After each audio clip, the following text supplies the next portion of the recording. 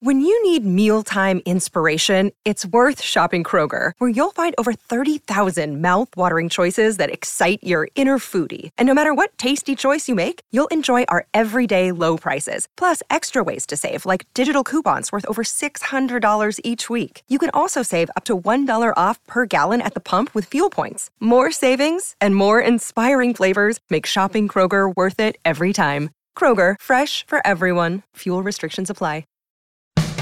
Today on Something You Should Know, some of the ways you try to avoid germs may not be quite as effective as you think. Then, why do really smart people do stupid things? Have you ever done something stupid? I define stupidity as overlooking or dismissing conspicuously crucial information. So it's information that's right in front of your nose. It's crucial, so you ought to pay attention to it, and you either overlook it or dismiss it. Also, the real reason people laugh, and it seldom is about jokes. Plus, the amazing power of appreciation. It really is remarkable. I do think appreciation is an underrated, underused, very powerful force for our good, which costs nothing, has no side effect, and is, available to anybody who wants to make the choice of thought. All this today on Something You Should Know. A shout out to Claritin for supporting this episode and providing us with samples. You see, for as long as I can remember, I have had to deal with seasonal allergies. Stuffy nose, watery eyes, the whole deal.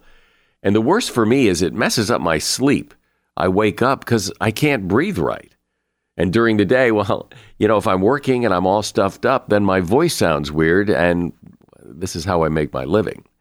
Luckily, for those of us who live with the symptoms of allergies, we can live Claritin Clear with Claritin D. I use it, and if you struggle with allergies, you should too. Designed for serious allergy sufferers, Claritin D has 2 powerful ingredients in just one pill that relieve your allergy symptoms and decongest your nose so you can breathe better. Now, I've been using Claritin D for years because, it takes care of the problem. Ready to live as if you don't have allergies? It's time to live Claritin Clear. Fast and powerful relief is just a quick trip away. Find Claritin D at the pharmacy counter. Ask for Claritin D at your local pharmacy counter. You don't even need a prescription. Go to Claritin.com right now for a discount so you can live Claritin Clear. Use as directed. Something you should know. Fascinating intel, the world's top experts, and practical advice you can use in your life. Today, Something You Should Know with Mike Carruthers. Hi, welcome. I don't know about you, but I'm always conscious of germs. I like to avoid them whenever I can. And people do things to avoid getting germs, but some of the things they do are of what you would call questionable effectiveness. For example, and I've done this too, you use your foot to flush in a public bathroom. Now, if you do this, you still have to open the lock on the bathroom stall door handle and unlock it when you're done, and that handle is crawling with germs. So it's really impossible to leave the bathroom stall without getting germs on your hand, whether or not you flush the toilet with your foot. Your best bet is to thoroughly wash your hands with soap and water and then use a paper towel or your elbow to exit the restroom. Have you ever done this where you wipe the top of your friend's soda bottle before you take a sip just to make sure you get rid of the germs? Well, it might get rid of some of the germs, but one wipe is not going to get rid of all the germs. It's going to leave plenty of germs behind. Maybe you do this where you hold your breath when someone sneezes. Well, you would have to hold your breath for a long time, as those droplets hang in the air for quite a while. But they don't travel more than 5 feet or so from the person who sneezed. So getting distance may help, not just holding your breath. And that is something you should know. What do you think of when you think of a stupid person? I mean, is a stupid person always stupid because they lack intelligence, or are we all stupid sometimes? I mean, we all do stupid things, at least occasionally.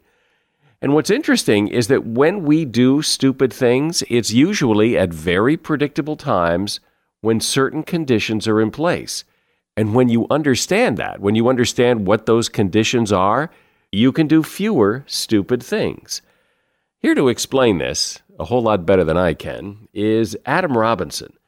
Adam was the co-founder of the Princeton Review, and he is now president of a firm that provides financial advice to top hedge funds and some of the wealthiest families in the world, families with between $3 billion and $100 billion in assets.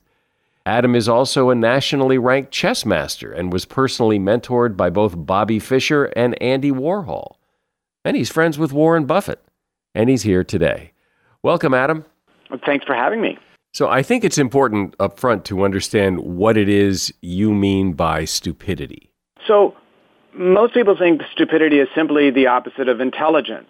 But in fact, stupidity, as I will demonstrate, is the cost of intelligence operating in a complex environment. And so I define stupidity as overlooking or dismissing conspicuously crucial information. So it's information that's right in front of your nose. It's crucial, so you ought to pay attention to it, and you either overlook it or dismiss it. Right, and I saw in your PowerPoint presentation, I saw the example. It was a Gary Larson cartoon that really illustrates this perfectly, and that's a guy trying to go through a door, and the door clearly says in big, huge letters, pull, and the guy is trying to push the door open. And we've all done stuff like that, and that is kind of your definition then of stupid, ignoring or dismissing crucial information. You need to pull the door to open it, not push it, and doing something stupid instead. So give some other examples of stupidity. Sure. Well, Yo-Yo Ma in 1999 was in New York City, and Yo-Yo Ma is, of course, the world-famous cellist. And he, and you can imagine how big a cello is, right? Not something you could easily misplace. And he was in New York City, and he was running late for an appointment after lunch. So he got into the back of a cab, and he placed his cello in the trunk of the cab. And then when he got to his appointment, he forgot the cello. Mind you, his cello is $2.5 million, 266-year-old Stradivarius. He left it in the back of a cab. Unfortunately, he had the receipt.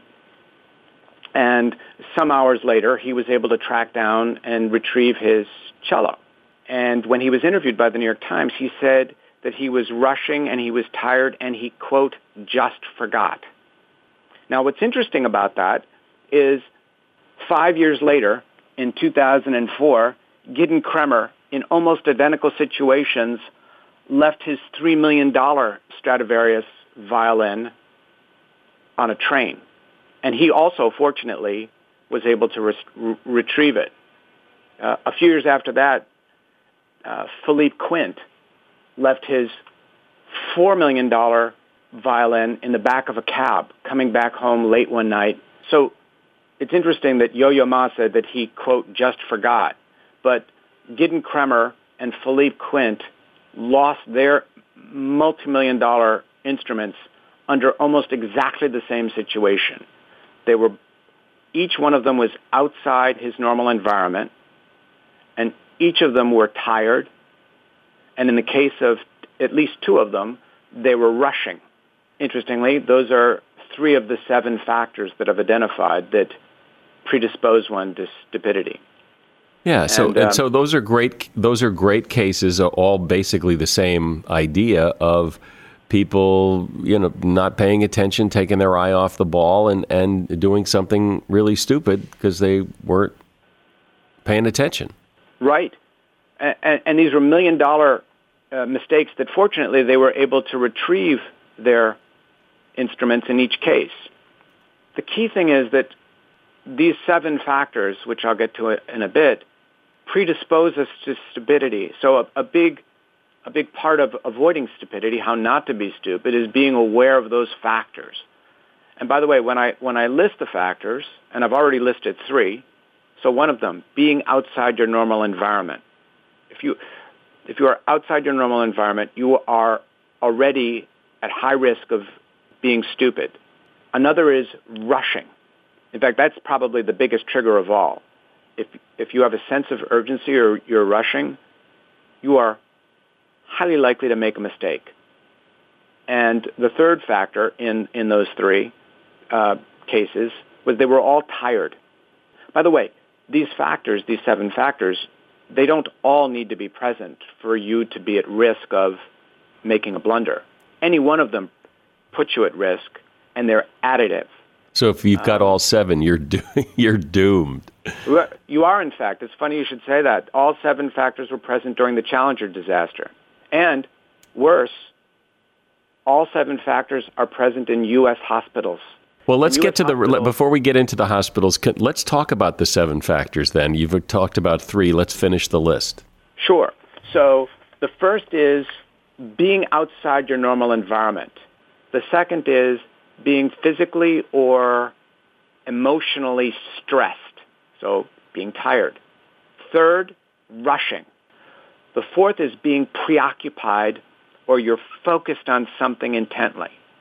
And the reason that's a cause of stupidity, by the way, is when you're focused on one area, you're not focused or paying attention to anything else. The fifth is information overload.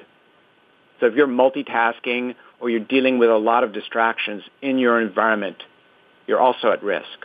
The sixth factor is being in the presence of a group of homogeneous individuals. And the final one is being in the presence of an authority. And each one of those factors, so being outside your normal environment, dealing with something new, as happens in hospitals all the time, right? Every patient is different.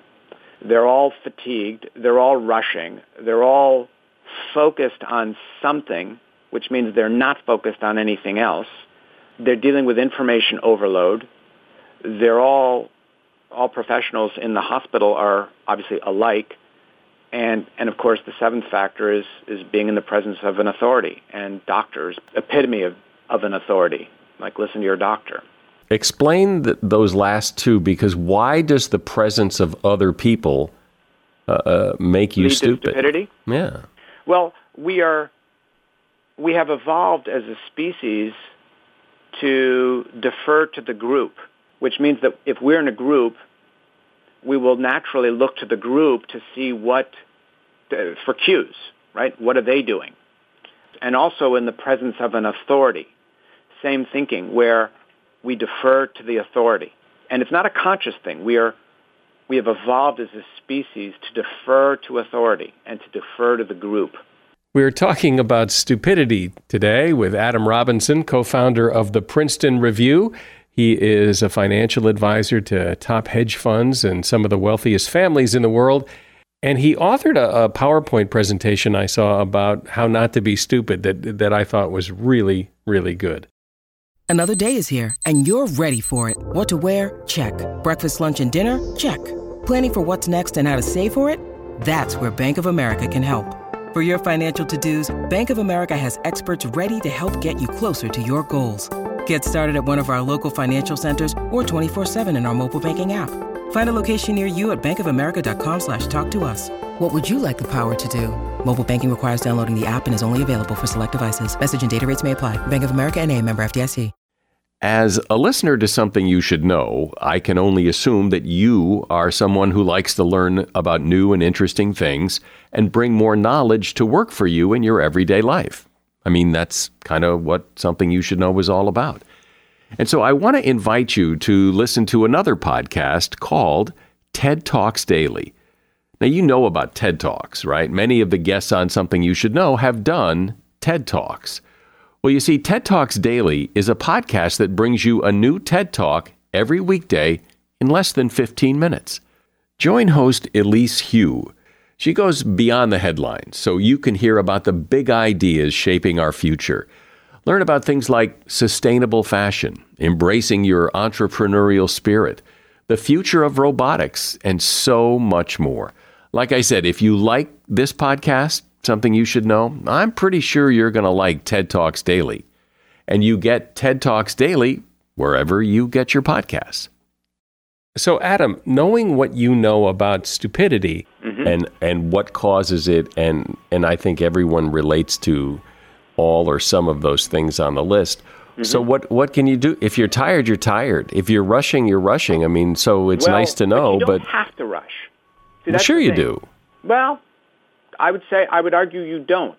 And by the way, if you are rushing, don't make any important decisions while doing so. Is that famous the warning label, right? If you consume this medicine, don't drive or operate heavy machinery. And there should be a stupidity warning label. If certain conditions are true, not only should you not drive and operate heavy machinery, you shouldn't sign legal contracts. You shouldn't do any number of important things that you are at risk of being compromised when these factors are present. So, for example, if you have let's say you're negotiating a contract, I would be cautious about negotiating a contract in another city. And certainly if you felt under time pressure to do so, because those are two of the 7 factors. Again, not all 7 factors need to be present. Any one of them compromises you, and they're cumulative. So one is to be aware of the 7 factors, right? I mean, if I'm rushing, I don't have to make decisions while doing so. Another is to, as much as possible, to minimize the impact of those factors. So almost everybody believes that he or she can multitask. And in fact, that's been proven with brain scans to be impossible. You're not actually doing 2 things at once. You're switching between them. And the switching costs of moving from one activity to another, even if it seems like you're doing both simultaneously, is tremendously costly on the brain. Okay, so the idea then is to at least be aware of these 7 things so that you can be on the lookout for them and realize that they're there, and maybe this isn't a good time to do this. Absolutely. So again, let's talk about some of the tragic consequences of stupidity. Sure. Here's one for you. The world's worst aviation disaster, almost 600 lives were lost, and it occurred in the day. And it occurred, mind you, this is an aviation disaster, it occurred on the ground. 2 planes collided on the ground, and nearly 600 lives were lost. And all 7 factors were present. And you think, well, how is it possible? How can 2 planes collide on the ground in broad daylight? How is that even possible? And it happened 40 years ago in Tenerife. And the pilot, it was a KLM plane that collided into a Pan Am plane, was tired. He was rushing. In fact, when he was taking off, his junior pilot, his co-pilot, said, "Isn't there another plane on the runway?" And he said, "We're taking off." What happened was it was a fog. So it was such a dense fog that you couldn't see 50 to 100 yards ahead of you. So you couldn't see anything. But the pilot who was taking off knew there was another plane on the runway, on the same runway. And the senior pilot, who was in a rush to take off, took off anyway and smacked right into it. At 150, 200 miles an hour, your braking distance is pretty awful. So there it is. I mean, that's all the factors are there.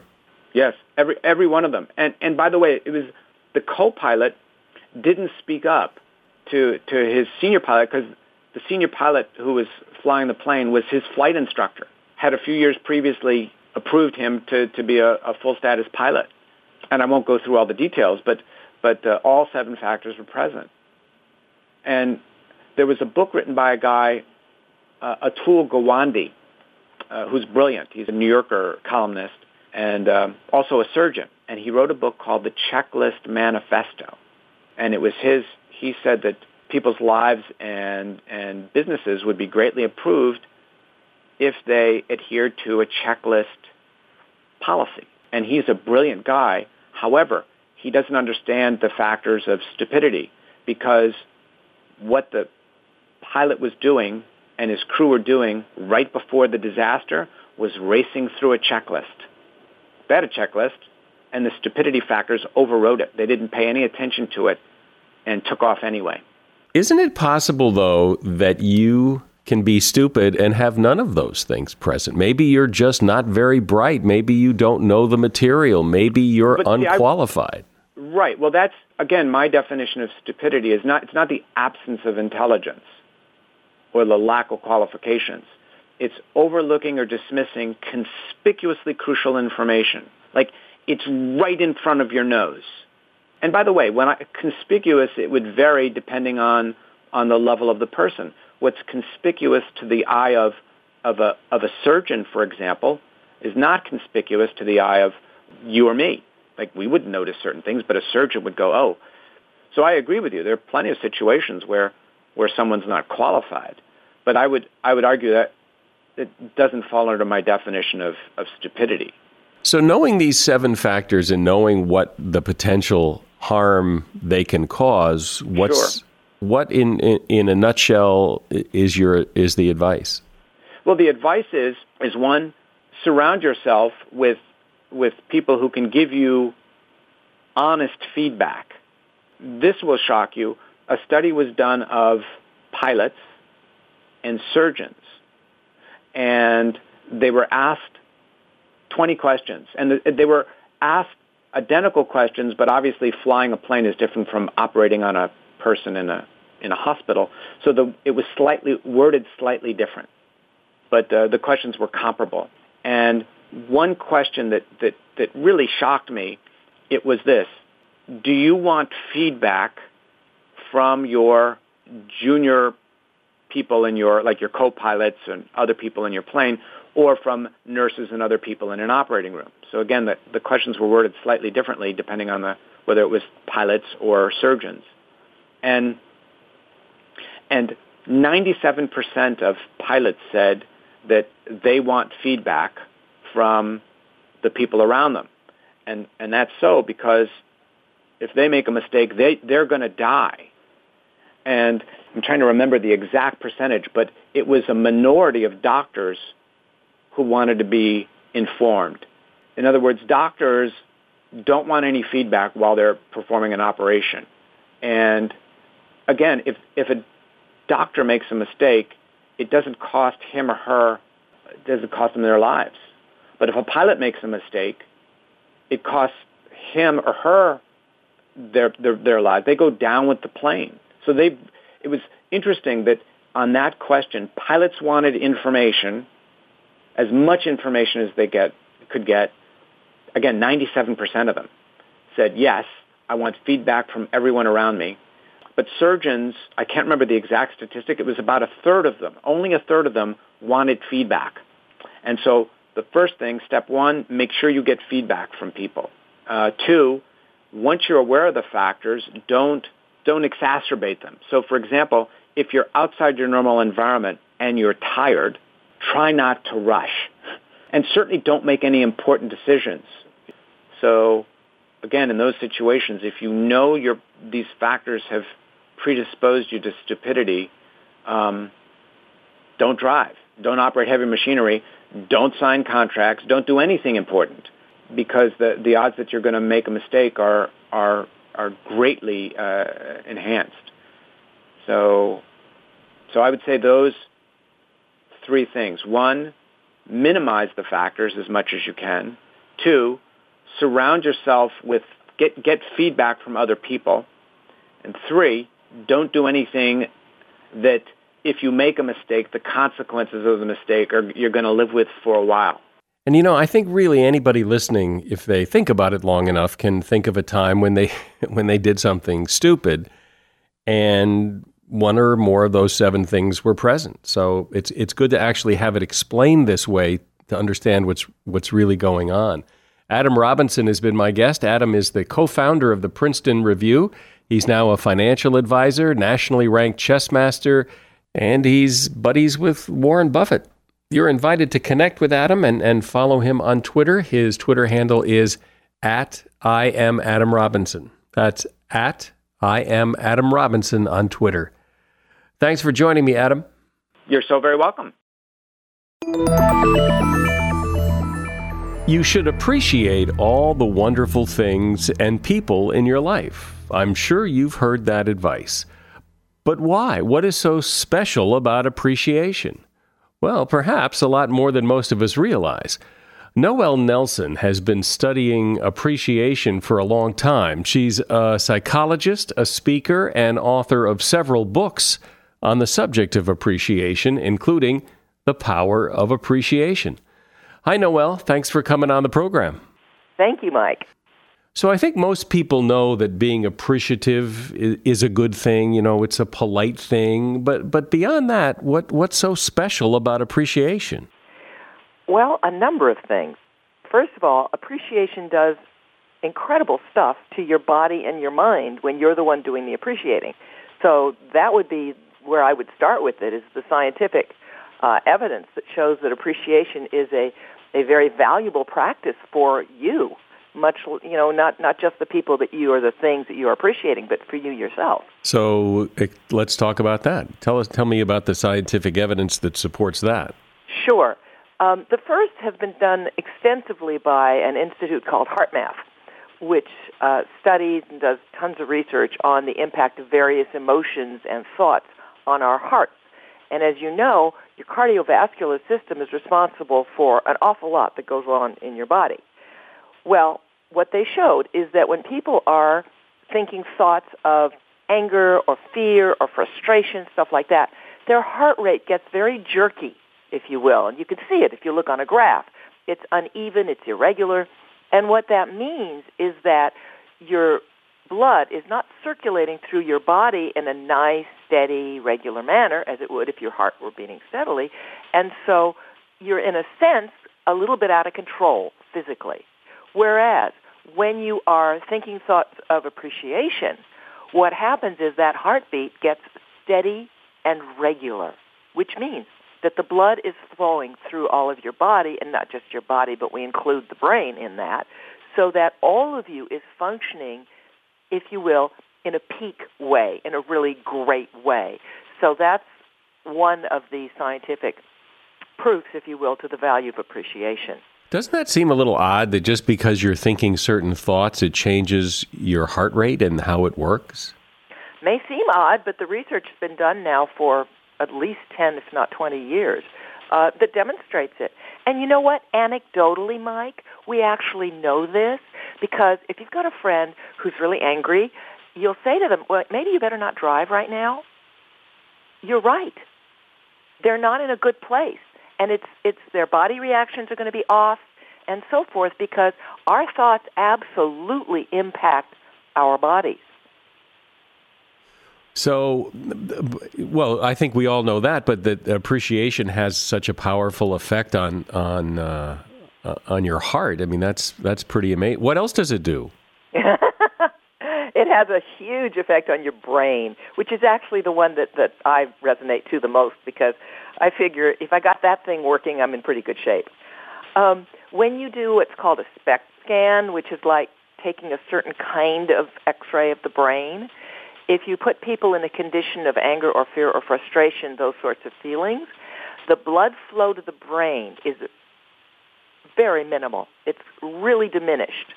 Whereas when people very actively and deliberately think thoughts of appreciation, the blood flow to the brain becomes normalized. And you can see it on the SPECT scans. All of a sudden, there's this very clear picture of the blood coming, especially into the cerebral cortex, which is the part of your brain that's responsible for making decisions and what's called executive functioning. In other words, making choices, that sort of thing, which again goes back to that don't drive when you're angry example, because your brain isn't getting fed what it needs in terms of blood in order for you to be firing on all cylinders.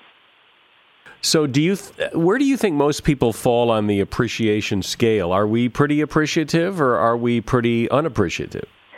Well, obviously that's a very individual thing.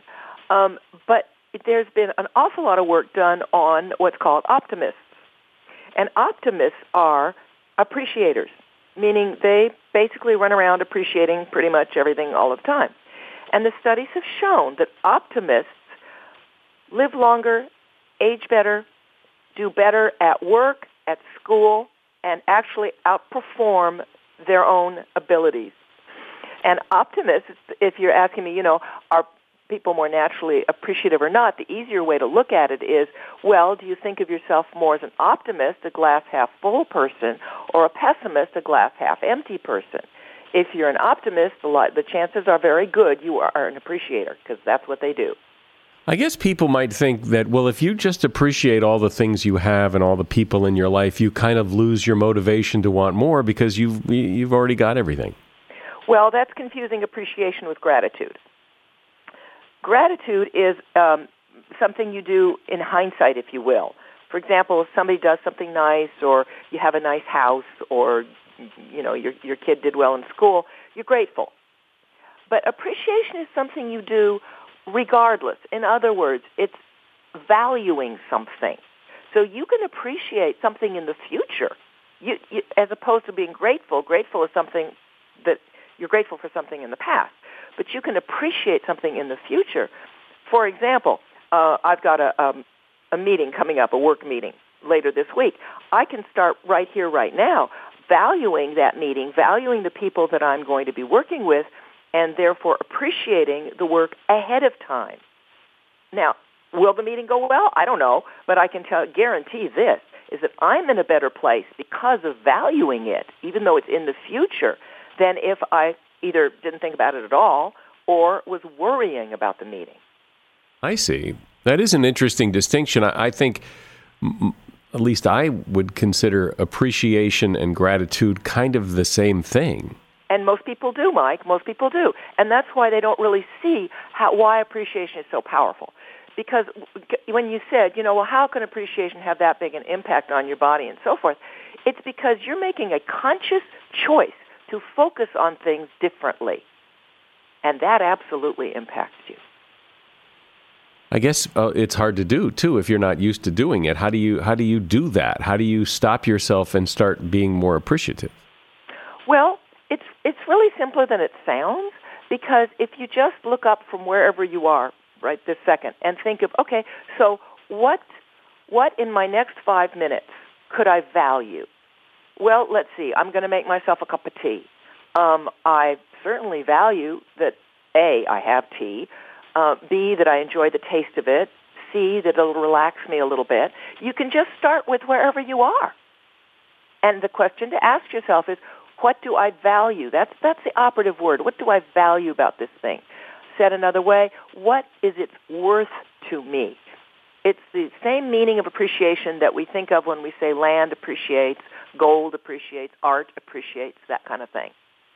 Is appreciation something that people do naturally, or do you have to be taught it? Or I mean, it would almost seem human nature, but maybe it's not. I don't know. Well, it's human nature in the same way that some people are naturally optimistic and others are not. But you can absolutely teach yourself, if you will, to be an appreciator. You don't have to start that way. Children, by the way, babies especially, are just natural appreciators. They just go for whatever it is that they think has value and grab onto that whatever with gusto.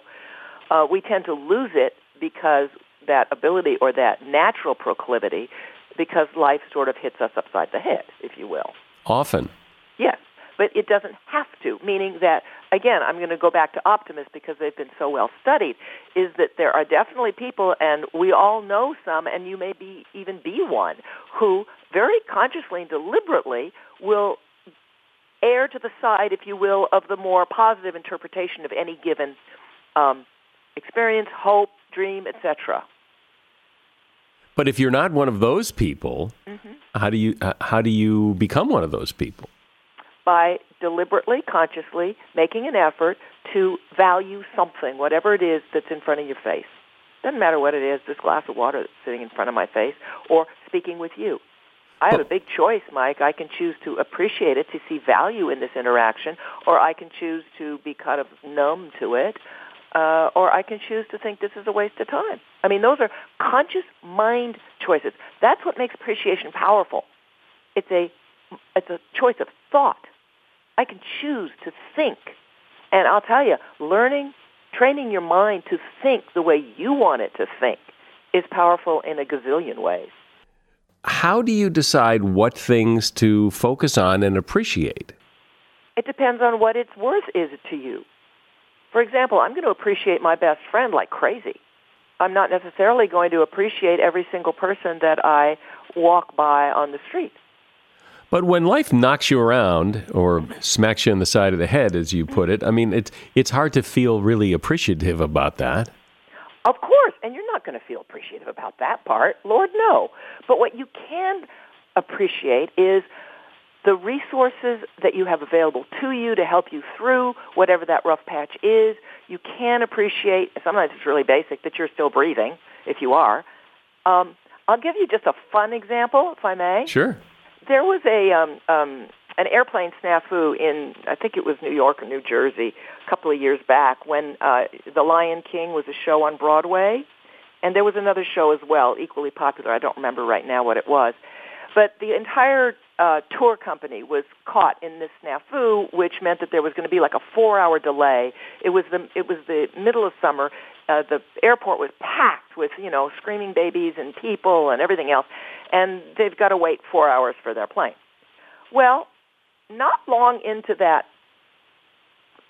smacked upside the head portion of their trip, the Lion King actors started singing songs from their musical.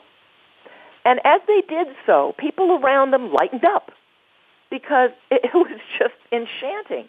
And there was another touring company from another musical, and I'm sorry, I can't remember what it was, and they started singing their songs. And they sort of had this sing-a-fest back and forth. Now, why do I bring this up in the context of appreciation?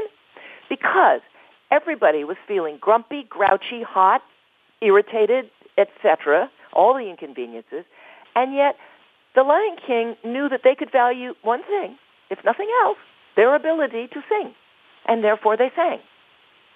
That's what appreciation will do for you. You're not going to appreciate the fact that your flight's delayed 4 hours and it's hot. Well, probably not, but you could appreciate the fact that, a lot of people can't afford to fly, and here you are. Absolutely. Yeah, so I guess, there's always something to appreciate. Yeah. There always is. And it's the willingness, and that's what optimists are so good at, it's the willingness to look outside. In other words, if you get, and I'm sorry, let's take an extreme example, if you get cancer, you're not going to appreciate the cancer. That's inhuman. But you can appreciate the resources that are available to you. You can appreciate that other portions of your body are still functioning and can, in a sense, help bolster whatever part is suffering.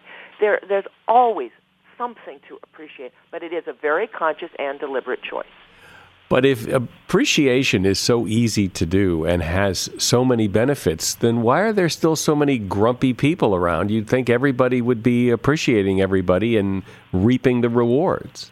Well, for one, we haven't exactly been taught to do that. All right? An awful lot of our training has been squeaky wheel gets the attention. And so people seem to think that if they grouse and are grouchy and grumpy and complaining and so forth, they will get the attention, they'll get whatever they need. And that may be, but they're not doing themselves any good in the meantime. It's largely a matter of learning, like anything else. Well, and first being aware that it exists and it has benefits, or why learn it in the first place? Well, that's the reason why I'm on book 14. And they're all about appreciation in one form or another, Mike. Not that I think it's the panacea. I don't think anything is. But I do think appreciation is an underrated, underused, very powerful force for our good, which costs nothing, has no side effects, no downsides, and is, available to anybody who wants to make the choice of thought. Well, and I can imagine that with interpersonal relationships, whether they're personal or work relationships, when you exhibit appreciation for those people, I imagine some magic happens in those relationships as well. Oh, truly, truly. And what's interesting to me is in the last 5-6 years, even companies are starting to realize this, businesses. So whether it's your relationship with your spouse, which I guarantee will, just flourish if you actively appreciate them, or your relationship in work or school, places like that, it makes a huge difference. By the way, appreciation is what courtship is all about. What do you mean? Well, when you're courting, when you're first falling in love, what do you sit there and think about with your beloved? Their bad points? Hardly. You're absolutely gaga over, every little thing about them. You appreciate everything about them. And that's a large part of why love can blossom. So what goes wrong? All those things that you're appreciating now later on seem to become little annoyances that are hard to put up with. Well, that's because of two factors. First of all, you start taking for granted all the good stuff. And secondly, you're no longer focusing on the aspects of whatever it was that pleased you. Now you're only concerned with the parts that you don't like. And we're back to the squeaky wheel. We're back to, well, why shouldn't I complain? But you have never, ever increased love by complaining. Ever. Anybody. Anywhere. What about kids and appreciation? Kids thrive when they are appreciated. They absolutely thrive. It's really simple. If you have your kids doing their homework and you're annoyed because, gosh darn it, can't they move a little faster or whatever, or can't they do it better or whatever, if instead you said, wow, look at that, you got a B this time, or you got a C this time, that's great. And you say, I know how smart you are, or I know how whatever you are. And I think that maybe if you kind of knew your own smarts, you'd get a little further. That's going to it's like what good coaches do with their athletes. You appreciate someone into more success, into doing better. Criticizing them may get results in the short term, but it never works in the long term. Do you find people resist this? Like they say, well, this is all very Pollyannish and this isn't real life and, my life isn't all that worthy of appreciation. Some people take to it really quickly, okay? And others will resist it because, as you say, they think, this is just a bunch of foo-foo. But then if they start working it, meaning I say, well, try it. Try it just for 2 days with your spouse or your significant other or your kid. Just try it. Just avoid all critical comments and instead find something to value about them in the moment and just say that. And just do it steadily for a couple of days and see what happens. Generally what happens with spouses is the spouse will turn around and say, what happened to you? You're being so nice. And what relationship couldn't use more of that? And it's so easy to do. Noelle Nelson has been my guest. She is author of several books on the topic of appreciation, including The Power of Appreciation. And there's a link to her books in the show notes for this episode of the podcast. Thanks, Noelle. Thank you, Mike. I appreciate this interview. Everyone enjoys a good laugh now and again, but laughter is not what many people think it is. Ask adults what makes them laugh, and most people say it's jokes and humor, but they would be wrong. Robert Provine, a psychologist from the University of Maryland, found that we actually laugh most when talking to our friends. In fact, we're 30 times more likely to laugh at something when we're with other people than we are when we're alone. What's really interesting is that within these conversations, we're still not laughing at jokes. We laugh at statements and comments that do not seem on the face of them to be even remotely funny. In other words, laughter is really a form of communication more than it is a reaction. The science of laughter is telling us that laughter is less to do with jokes and more a social behavior which we use to show people that we like them and that we understand them.